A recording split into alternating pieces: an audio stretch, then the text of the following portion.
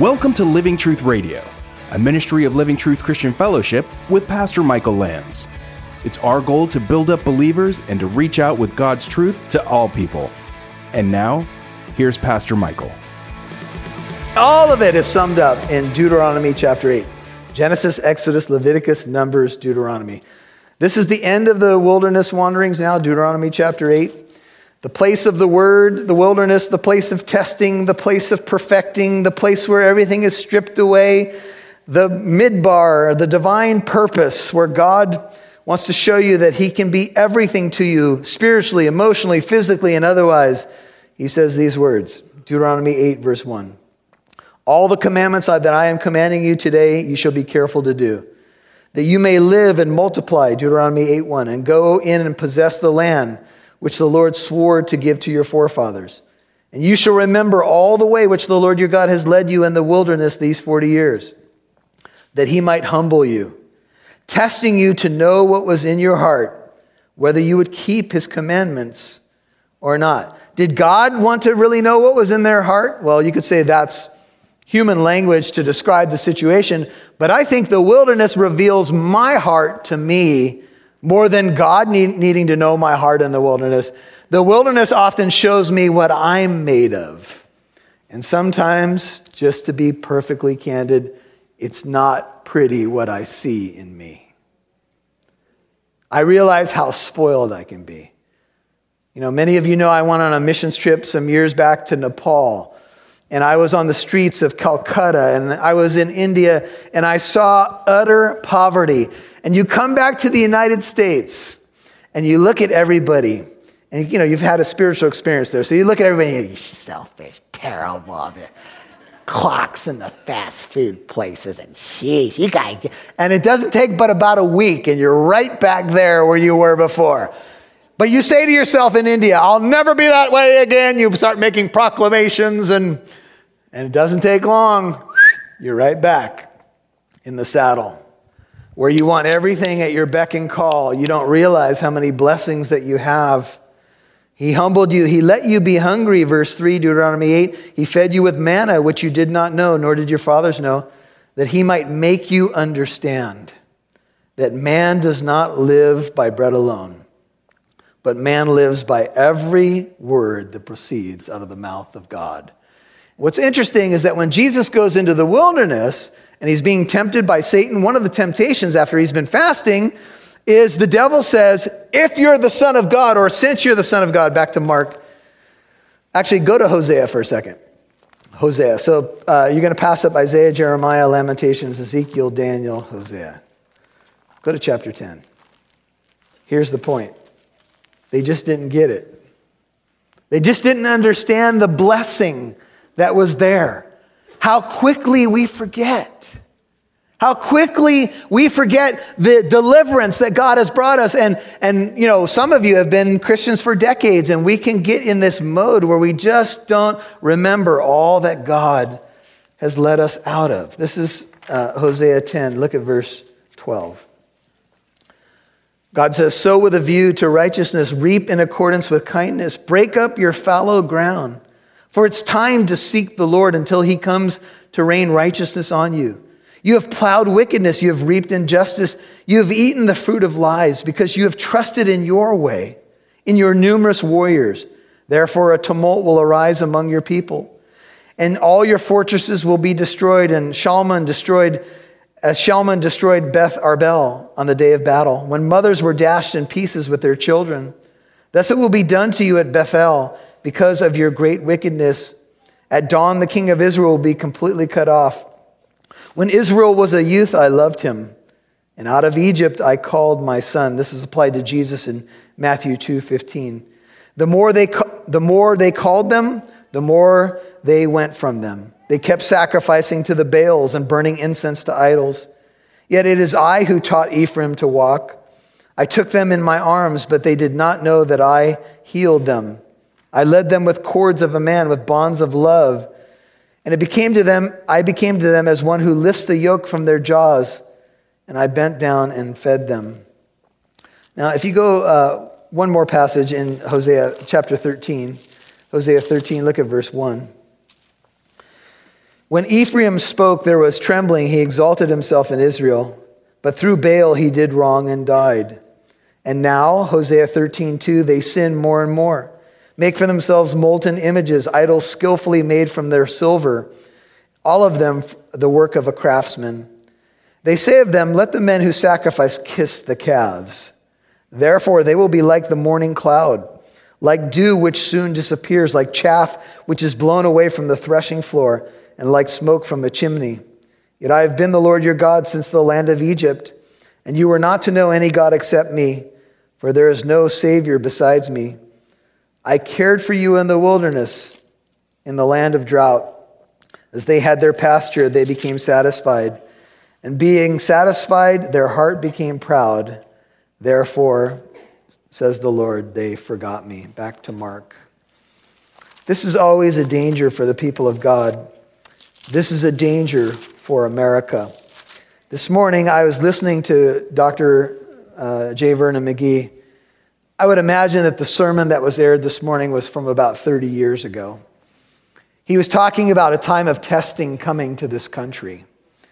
I looked at my wife and I said, do you know that he's probably preaching that message about 30 years ago? She went, really? I said, really?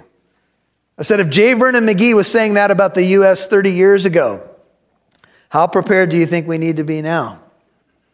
How prepared is the church in America for a wilderness experience? How prepared am I for a wilderness experience? I think you all realize what's happening on the landscape around us right now. And here comes the prophet, and the prophet comes baptizing. And he's saying to people, get ready. Jesus is coming. It's time to break up the fallowed ground. It's time to find an oasis in the desert.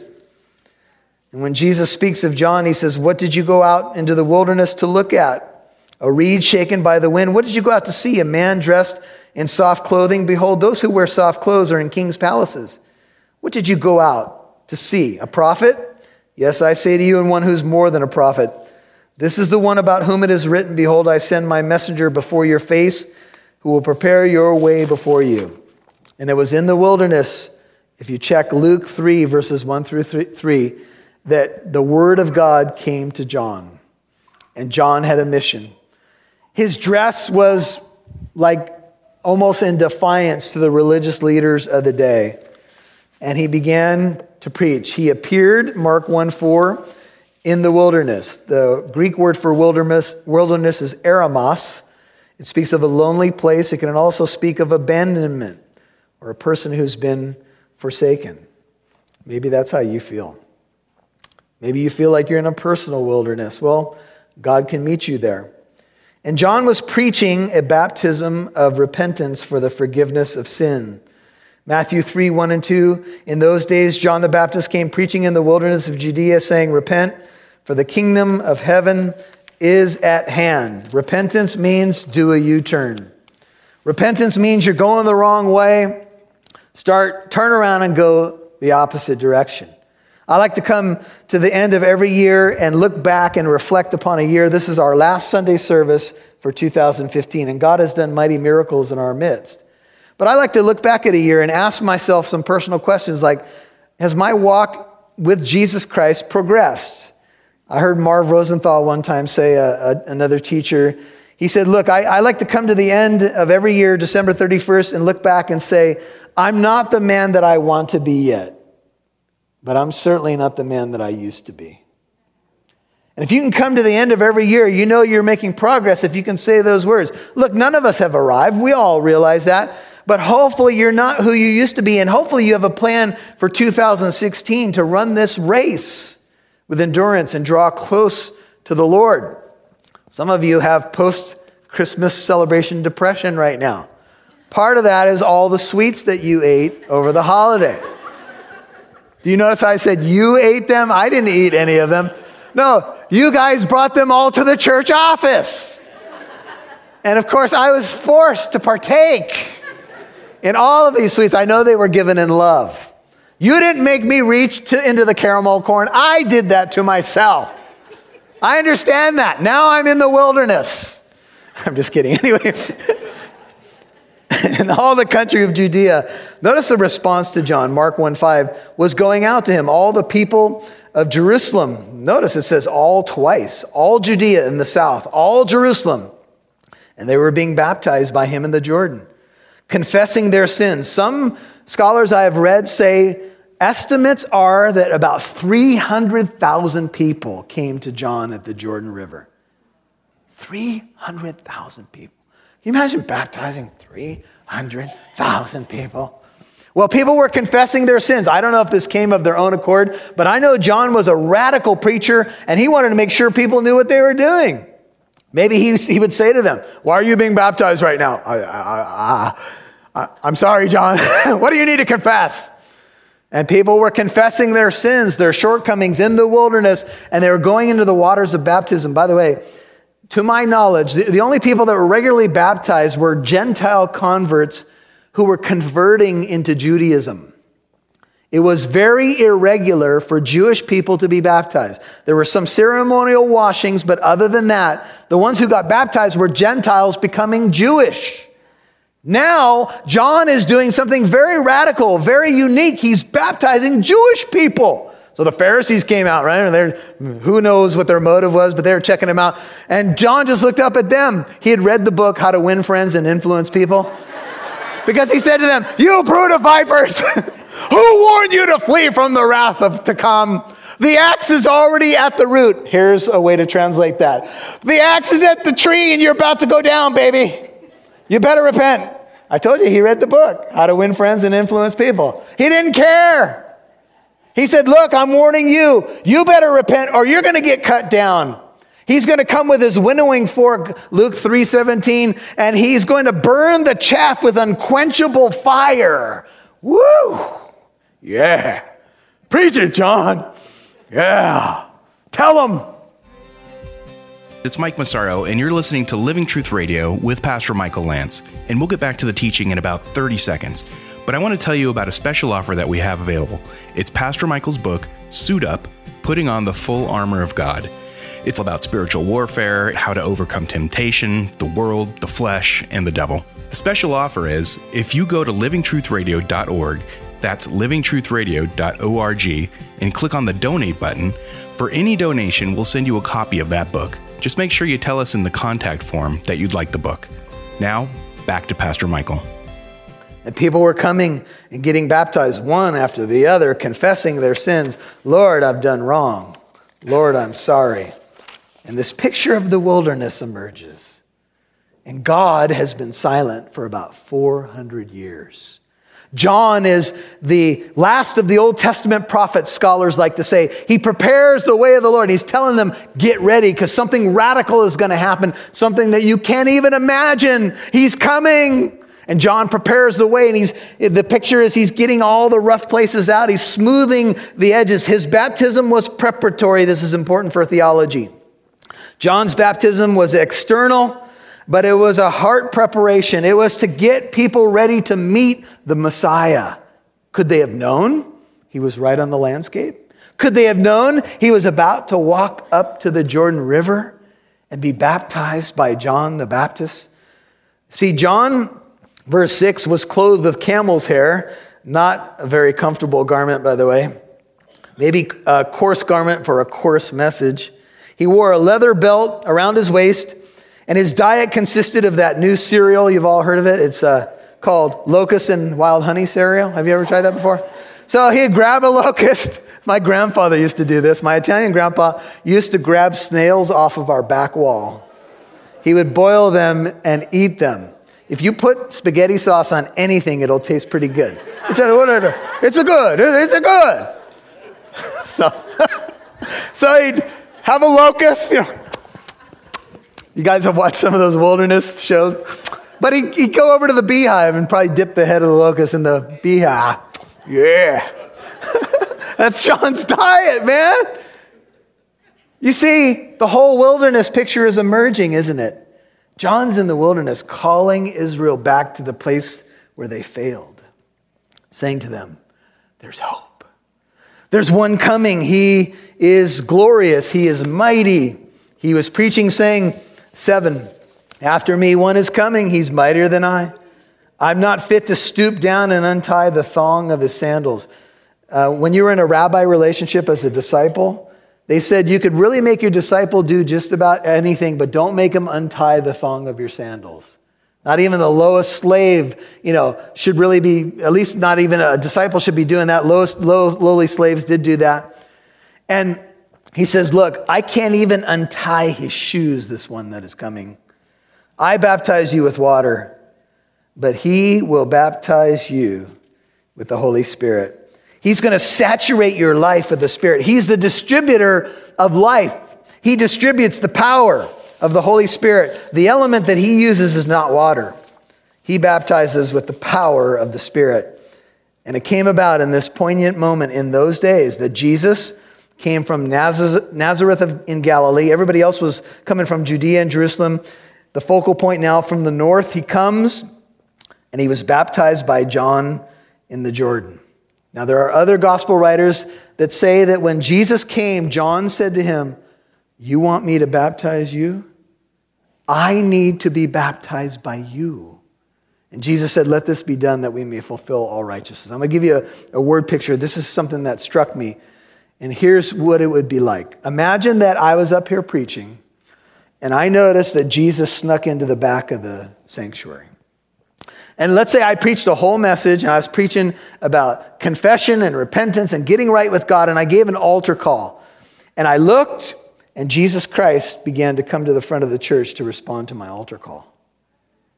And let's say that I told people that when you come forward, I'm going to walk down from this platform and I'm going to meet you down here and I'm going to pray for you so that you can get your life right. And imagine that I walked to the front and I looked at Jesus in the eyes. What would I say to Jesus if he responded to my altar call? I would say, I need to respond to your altar call. And you come to me. That's what happened at the Jordan. And the question that you must ask is why? Why did he come to John? He said that we might fulfill all righteousness, but there's something deeper. And here's the picture. Track with me. This is so important.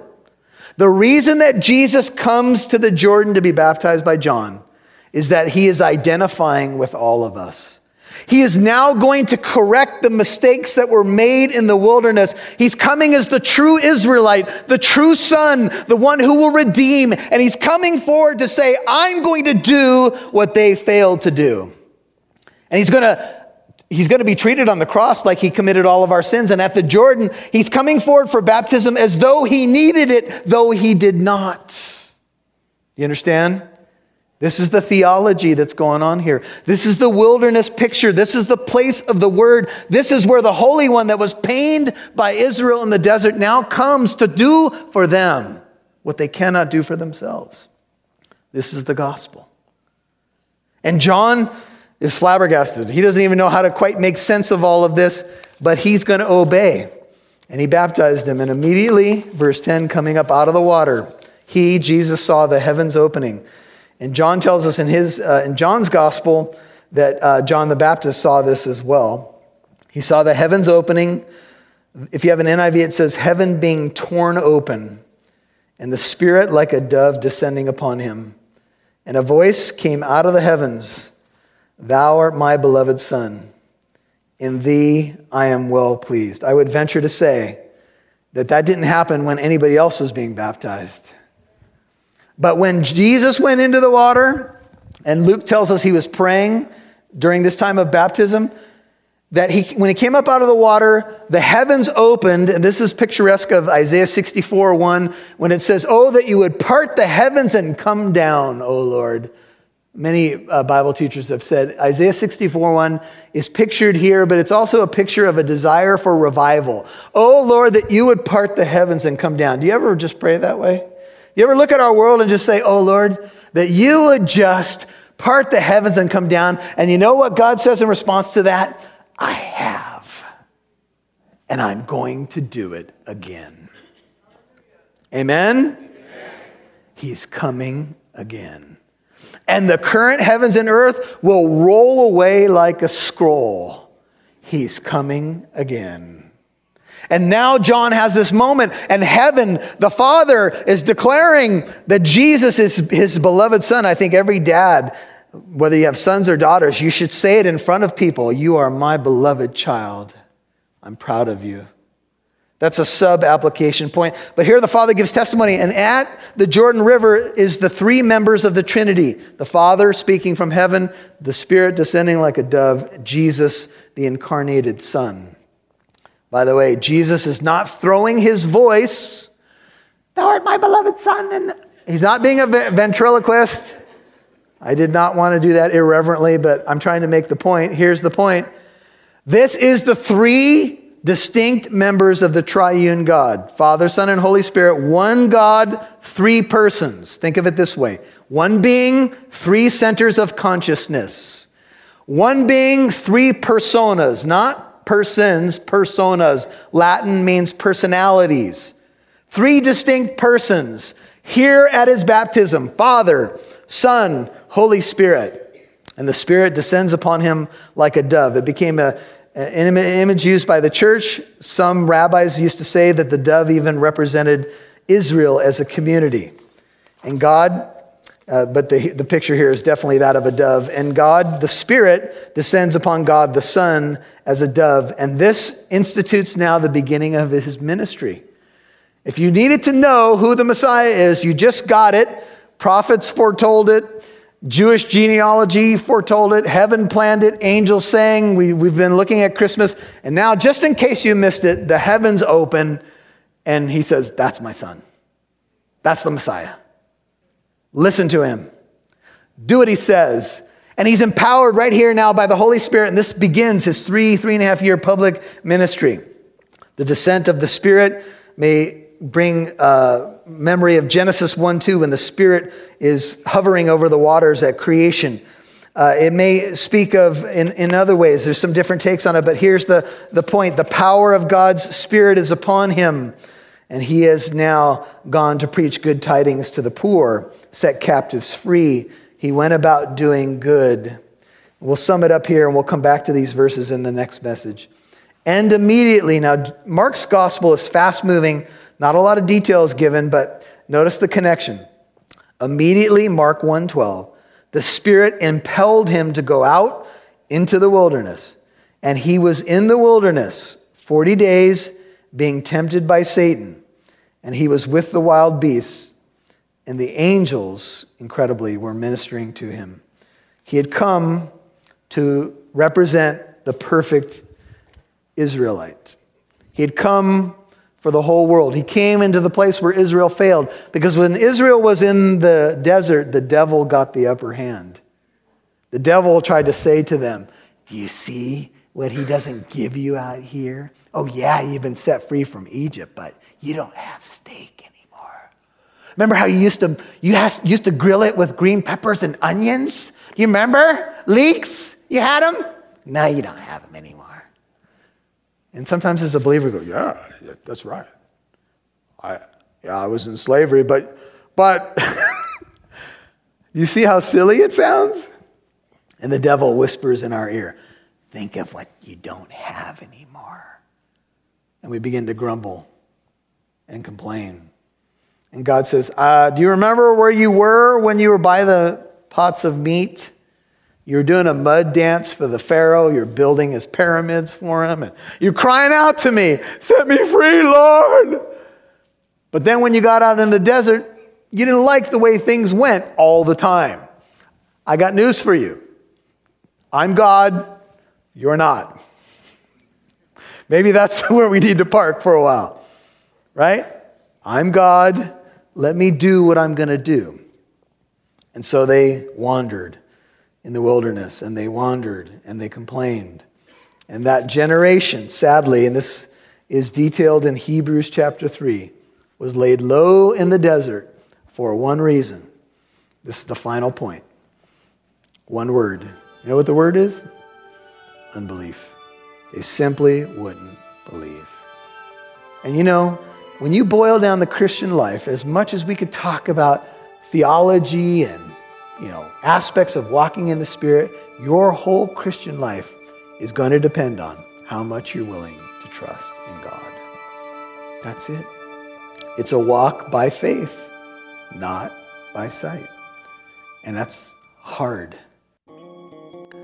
we see Jesus coming towards him in the wilderness here to be baptized. I'm sure a lot of people are confused by that. What exactly is baptism? The wilderness tradition mentioned 4 times in verses 4 through 13 is that word wilderness. And so you think about, well, what is Jesus doing in the wilderness in terms of he's going to go out and be tempted in the wilderness, and why does he get baptized? One reason is that he gets baptized to fulfill all righteousness. But you have to think about, and that's from his very mouth, let this be done, John, that we might fulfill all righteousness, is what does he mean by that? What does he mean to fulfill all righteousness? And we get a little bit of a clue, Oscar, when we look at the Sermon on the Mount. I did not come to destroy the law, but to fulfill it.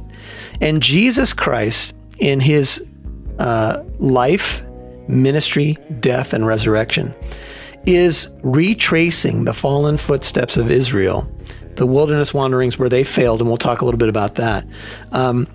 And one of those components is his baptism, that he might fulfill all righteousness. In other words, he might do what Israel failed to do. They were baptized in the cloud and the sea into Moses, but they failed. God opened the way, but they failed. Jesus succeeds where they failed. And the main theme there is that he always does those things that please the Father, which they did not do, and we don't do either.